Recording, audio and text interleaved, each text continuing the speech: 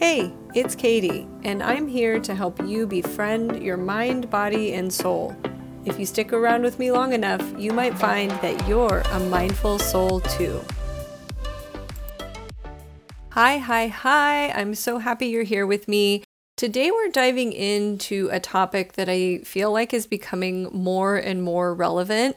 We're going to be talking about coping with community disasters and collective trauma. This episode was actually another listener's suggestion.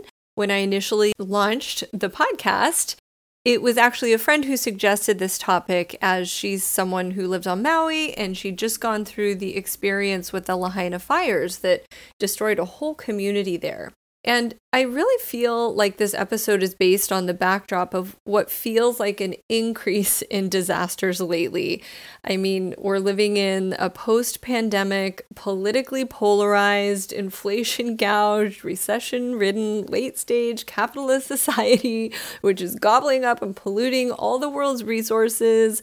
We've got wars, systemic racism, prejudice, income inequality, shrinking middle class, blah. People are freaked out about the future. It's really understandable. Many religions out there are predicting the end times, and I'm really mindful of the fact that fear about the end of the world is nothing new for humans. But more so than any other time in history, we have access to the news of the entire world's traumas all at once. It is overwhelming. All you have to do is look around for 2 seconds and you get this sense of burned out, hopeless fear from people or angry attempts to try to change others. It's really understandable. There's a lot of pain and suffering out there.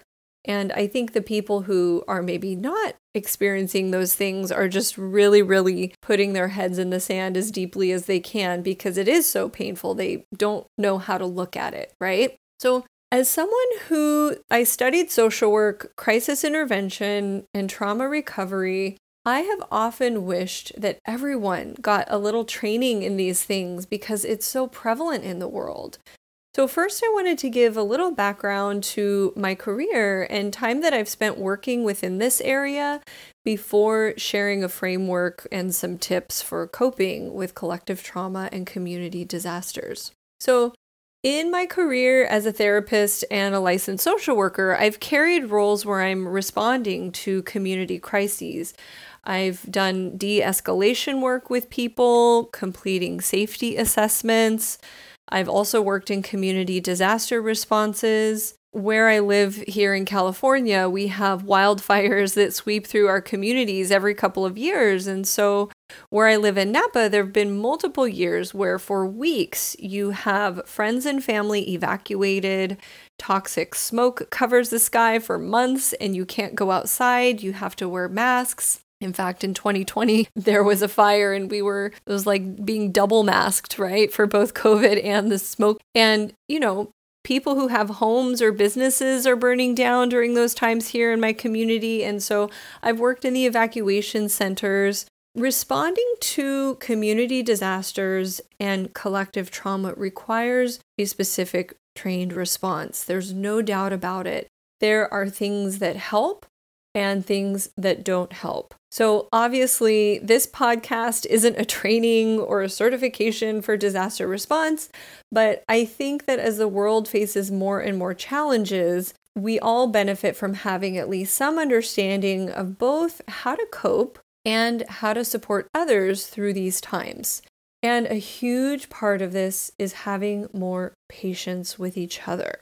So I actually want to separate this episode into 2 sections. Part 1, we're going to discuss coping when you're directly impacted by the disaster or the trauma. So that is, you or your loved one's safety was placed at risk. You lost loved ones or property. You're in or one step away from the disaster, okay? And then for part 2, we'll talk about when you're witnessing from afar. So this is what I refer to as collective trauma. We see it happening on the news. We're shocked, we're angry, we're scared, we don't know what to do. This is a different kind of coping. There's some similarities, but it's a little different. So before we get into those two parts, it's helpful to actually define trauma, which is an emotional response to an experience in which the safety of you or someone you care about is threatened. Now, this is broad, and I think it's important to highlight that everyone responds to disasters and traumatic events differently, depending on their inner, outer resources, their biological nervous system capacity to return to a baseline after processing a traumatic event. One thing I want to say here is that stressful events can be traumatic, but not all stress is traumatic. So I want to make sure that we don't broaden the definition of trauma so far that people are like saying that they're being traumatized by the traffic on their way to work, right? So there's a difference between daily stressors that we face and trauma. When we talk about safety being threatened as a core part of trauma, that can include emotional or physical safety. So this includes forms of emotional, physical, or sexual violence. Even things like job loss can threaten our sense of safety because, we need money to eat and have shelter. All of this lies on a spectrum. And here's the thing. Even witnessing trauma happening to people we don't know can be traumatic. Trauma can also be understood as nervous system overwhelm. So this means our nervous system, our survival activation energy, which I'll talk more about in part 1, it gets flooded to the point where a person struggles to function or to return to baseline over time. The most extreme example of this might be when someone receives an actual diagnosis of something like post-traumatic stress disorder. This is, in short, a situation where someone's experience of trauma has impacted them so greatly that they struggle to function in major life roles. So they have triggering thoughts and memories of the trauma that continue to evoke anxiety and panic or interrupt their sleep. And this is all built into the nervous system, right? We're going to talk more about how our nervous system is wired to keep us alive. Another aspect of trauma is a sense of powerlessness or helplessness. This is where we have the concept of being victimized by something. Something happens to you that you didn't expect, you didn't choose, and you couldn't stop or control. And here's a little caution. I always encourage people to be really mindful when talking about getting out of victim mentality. Because the truth is, many people on this planet have very much been victims of all kinds of horrendous and unfair circumstances. And the journey of healing after such traumas, including generational traumas, is not as easy as pull yourself up by your bootstraps or just stop being a victim. If only it were that simple. There is a therapeutic process that often needs to happen. It requires learning a skill set for re-regulating the nervous system, and from there, creating a survivor identity rather than being stuck in recurring cycles of being in this activated state of panic and being frozen or feeling helpless. So when we talk about collective trauma, fun fact, humans are hardwired to feel empathy for others. We have special neurons in our brain called mirror neurons, which activate when we see others distressed. Those neurons create a similar sense of distress within ourselves. And of course, this is a survival mechanism for a social, tribal, clan-based species in which we depend on each other to survive. So empathy and feeling another's pain serves the purpose of activating us to help. Now, of course, this mechanism can become unhelpful if we don't have a skill set for managing our empathetic responses effectively. And we'll get more into that when we talk about scenario 2, where we are witnessing collective trauma. So the last thing I want to share about trauma and disasters before we dive in is actually something that I think is really cool. It's the Chinese definition of crisis. So the Chinese symbol for crisis is actually 2 symbols. Obviously, I can't show an image here because it's a podcast, but the first symbol means a time of danger. And the second symbol means a time of opportunity. And I think that's really important here because coping with disasters or trauma within communities requires this coming together and eventually an ability to identify as a survivor, having come out changed forever, but also having found the resilience to continue. So there has to be a level of empowerment that happens for people eventually. And note, this is not always available to people or possible right away, which is why I mentioned earlier, we really have to start with more patience for each other in these moments. Okay, so let's dive in to part 1 and discuss coping when you're directly impacted by the disaster or trauma. And carrying on from our definition of trauma, when something disastrous occurs, there's often this initial response of shock or denial. The brain is literally trying to process and comprehend something that has overwhelmed the nervous system, and it seems incomprehensible. We have to acknowledge and validate both for ourselves and others the normal response of possibly being stuck in shock or a high emotional distress for a while. This is where our automatic survival response kicks in. It's a part of our autonomic or sympathetic nervous system, often referred to as our fight or flight response. You've probably heard that if you've ever taken a Psychology 101 course. It's an automatic flood of chemicals which activates our survival energy in the body. You may or may not know that there's actually more than just the fight or flight responses. There's also a tend and befriend, also known as a fawn response, where one tries to befriend the danger or reduce the threat. So think about when you see a dog or an animal, when they're really scared, sometimes they might roll over on their back and show their belly. And it's kind of this sign of vulnerability, like, don't hurt me, I'm a friend.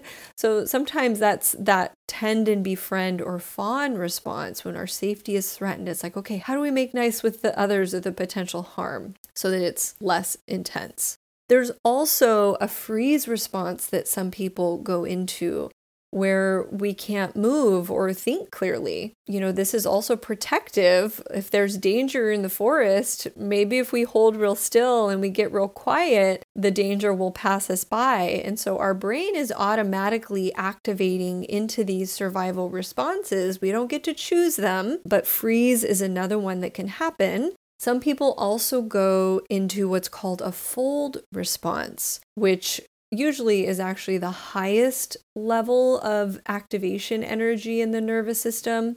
And this is where someone might actually pass out or lose consciousness or completely sort of give up in a situation. And this response is actually a very merciful part of our nervous system, which is trying to save us the distress of pain. People might disassociate or sort of lose connection with a sense of reality for a period of time. Again, really normal activations that happen in people when they're confronted with a disaster or trauma. So when people are in this activated crisis response, this is where having a trained professional there to support can be really helpful. The goal, of course, is to help people get out of the initial activation response, which can take some time. And it's really important here to normalize and validate the whole spectrum of responses because everyone is so unique.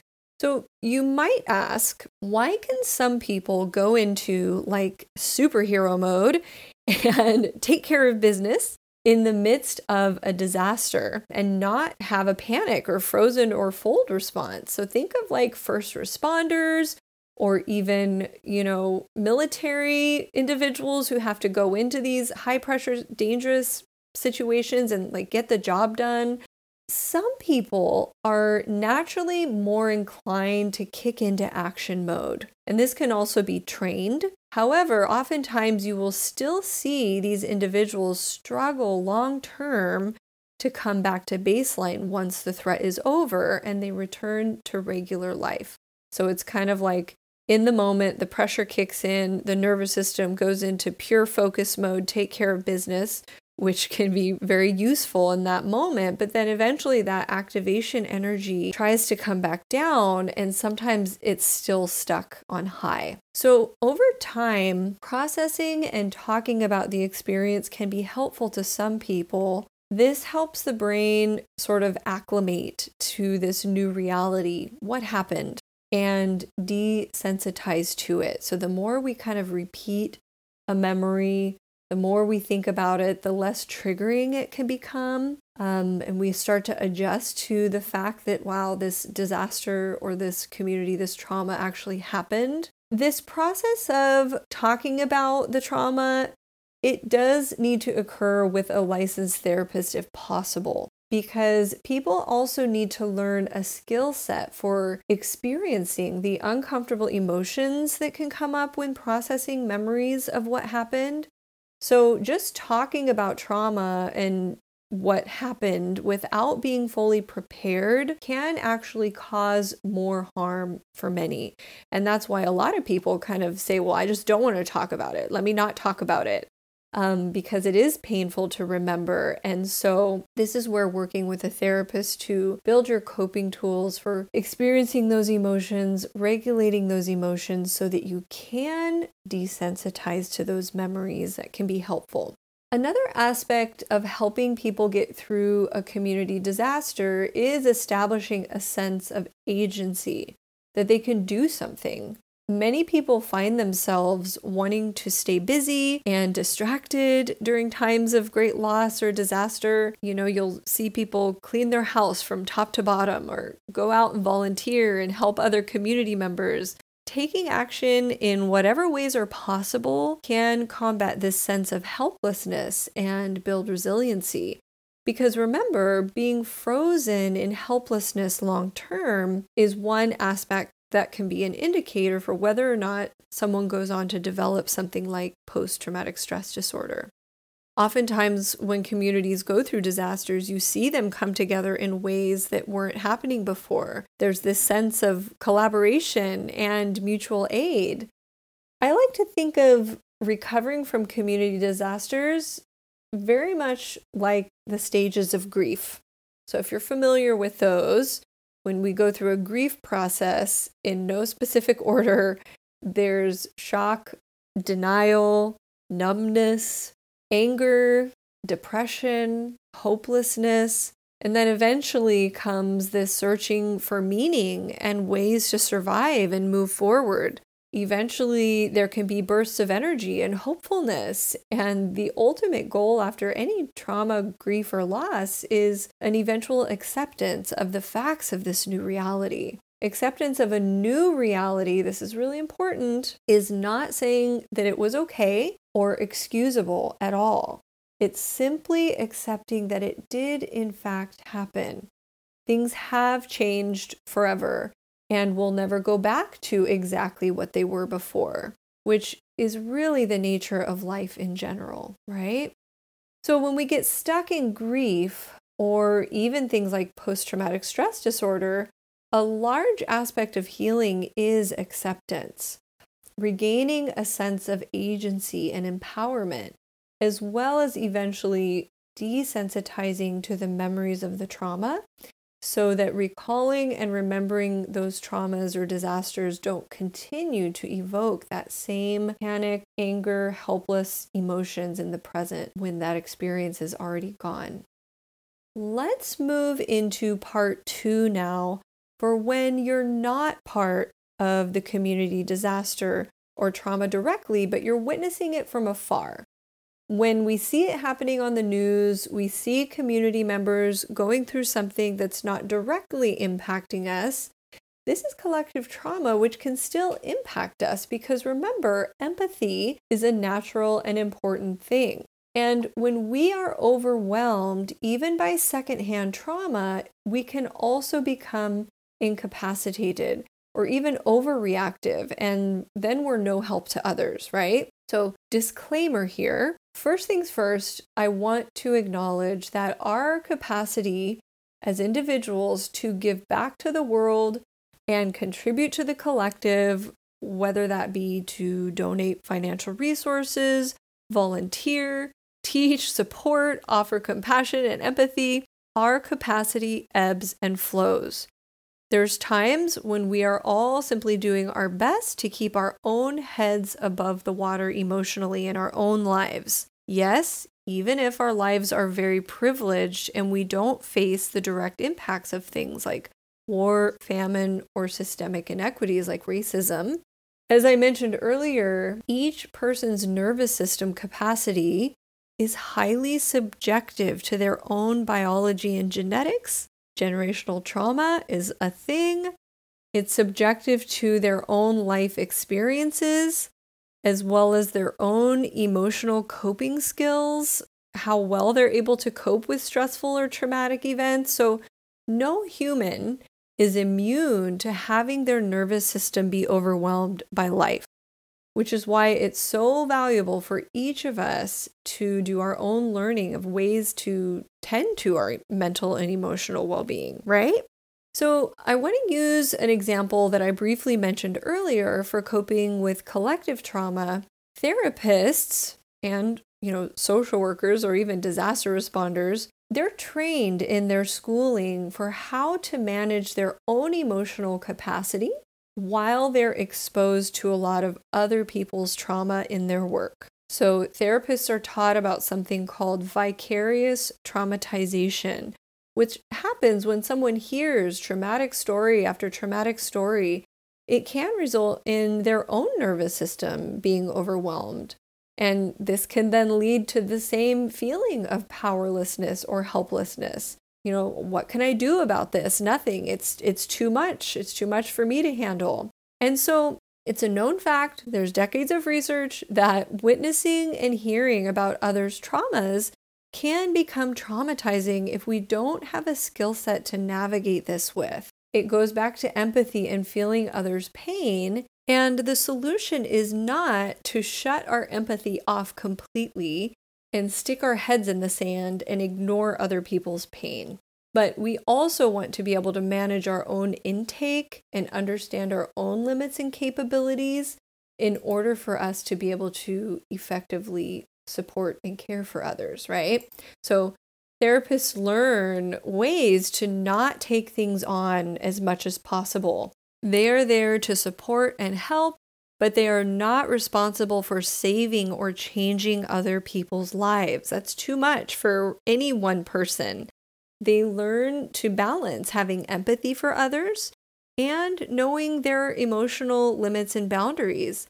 And even trained professionals who are familiar with this, they're not immune to being impacted by witnessing stories of trauma and violence over time, right? So, as I already mentioned earlier, more and more as I see the collective experiencing vicarious traumatization, because that's what's happening through the constant news cycles of the world's traumas, I believe that everyone can benefit from the same kind of training that therapists receive on how to hold space for others' emotions, offer deep empathy, which includes activating to help when possible, also know what is and isn't their responsibility to try to solve and save, and also know how to care for your own nervous system and pace yourself and realize what you even have the control and power to change or fix.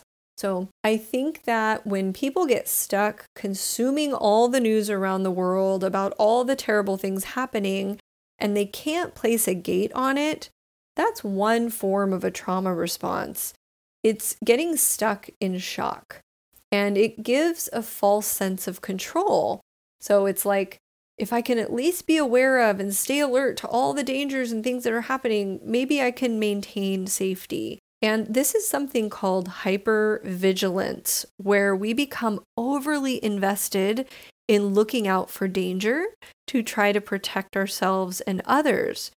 But it then actually becomes harmful because you can't regulate your nervous system back to safety and recognize personal safety when it is actually present. So I wanted to actually share my personal experience with vicarious traumatization as a therapist because I want to really normalize this for people.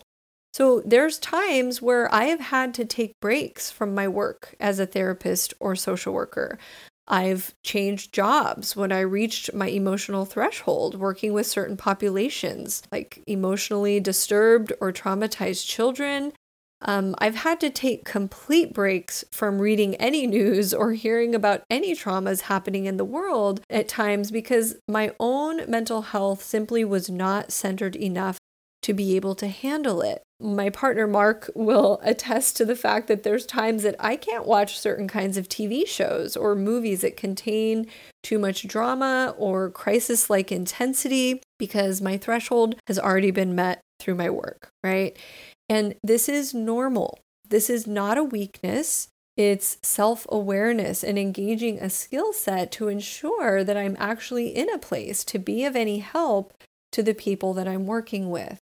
So when I see people online shaming others for promoting things like taking breaks or self-care amidst the collective world trauma, it makes me a bit angry because that perspective of no rest until we all rest is not sustainable and it implodes eventually.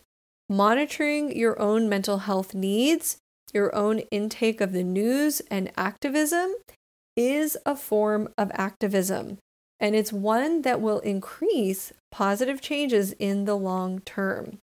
So what's needed at these times of collective overwhelm is certainly action where possible, and also be sure to tend to your own nervous system and focus on getting back to a baseline in order to be able to re-engage with life, work, and helping others where possible. So even if that means helping in different capacities. As I said before, sticking our heads in the sand permanently and disconnecting completely isn't the long-term solution either. So here are 7 pieces of advice from a therapist on coping with the traumas of the world. And I'm just going to go through these one at a time. Number 1, be mindful of your own threshold or capacity. Know when to pause and move into self-care and your own nervous system regulation. Rest is not a weakness or passivity. Allowing moments of joy is healthy and important in the long game, okay? Number 2, hire your own therapist or coach if you need to learn a skill set for self-regulating, grounding, and tending to your own emotional state. This is like on the airplanes, put your mask on first before helping others. Part of this is learning to control your attention. This is mindfulness. When you're focused on activism work, do that. When you're home playing with your family, do that fully. When you're resting, do that fully. Let yourself completely unhook and detach when you need to. Number 3, always operate in life from a foundation of hope. This may take an act of faith at times to simply choose hope. We cannot predict the future. So focusing on only the catastrophic doomsday predictions is just a guess. Focusing on positive possibility is also just a guess, but it's a more helpful one. This doesn't mean that we don't plan and prepare to an extent for the future. We want to, be mindful of what we might need to look out for, but we don't get stuck perseverating on those worst case scenarios. Hope helps us move forward from a more grounded energy that's going to make us be much more effective at making the changes we want to see. Number 4, focus on 1 to 2 causes to keep up with where you can impact and work towards positive change there, whether it's volunteering, donating time, money, advocating. Taking on more than 1 or 2 causes is going to increase your chances of overwhelm. You cannot do everything. Nobody can, right? So do not get stuck in cycles of doom scrolling all the bad news in the world. Focus on the 1 or 2 causes that you can make some changes in. It's not healthy or helpful to anyone to get stuck in the doom scrolling of everything at once. Number 5, become very aware of what exactly you can control and change immediately. If there is nothing you can do immediately to change something, grieve, acknowledge the emotions, and allow yourself to shift your attention. As I've said, you cannot solve and control everything at once or sometimes at all. This is a fact. And we only create more misery and suffering when we get stuck spinning our wheels. And I want to just highlight that just choosing one or two causes and letting go of the others, or accepting what you can't control, this can trigger guilt. There are many worthy causes demanding our attention now. People may even judge you or be angry with you for not activating for every single cause. But this guilt over basically not being God or goddess, not being able to immediately and magically solve all the world's problems, this guilt is not justified or helpful. Ask yourself, what is effective in helping? What actually works to reach the goal? What is possible for you as a single person to do? Some things, yes, do them. Some things, no. Number 6, know the difference between pitying or feeling sorry for others versus having compassion and empathy for others. When we pity or feel sorry for others, it robs them of the opportunity for resilience. This is what keeps people in victimhood, both in your mind and the way that you're then interacting with them.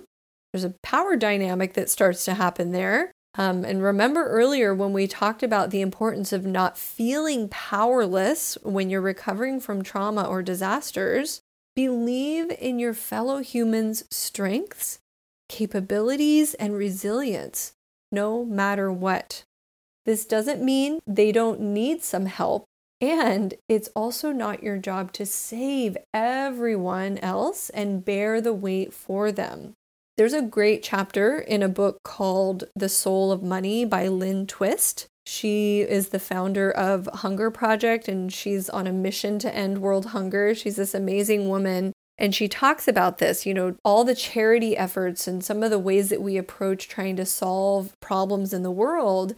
And she talks about the importance of collaboration and empowerment rather than this top-down helping or pitying approach. So it's not about offering handouts to the poor others, right? It's actually about offering a hand up, and it changes the whole dynamic. Okay, number 7, here's our last one. Don't let the darkness of the world make you forget the light. And don't let the light make you forget the darkness. There is still beauty and wonderful things happening in the world all the time, even while there is so much pain that is also occurring. One does not negate the other. Learning to hold them both at the same time helps us maintain gratitude, hope, and positivity, while we also feel fear, sadness, anger, and pain. It's when we polarize into only focusing on the darkness or only focusing blindly on positivity and light that we create more problems. So again, let yourself feel joy in spite of the pain, and don't block out and ignore the pain because you only want to feel the lightness. Okay, my friend. That's all I've got for you today. If you ever need support in these areas, don't hesitate to reach out. Send me a DM on Instagram or shoot me an email. We are in this together. Ready to start your mindful soul journey? Sign up for my free Life Balance Workbook linked in the show notes and come hang out with me on my email list. Can't wait to see you there.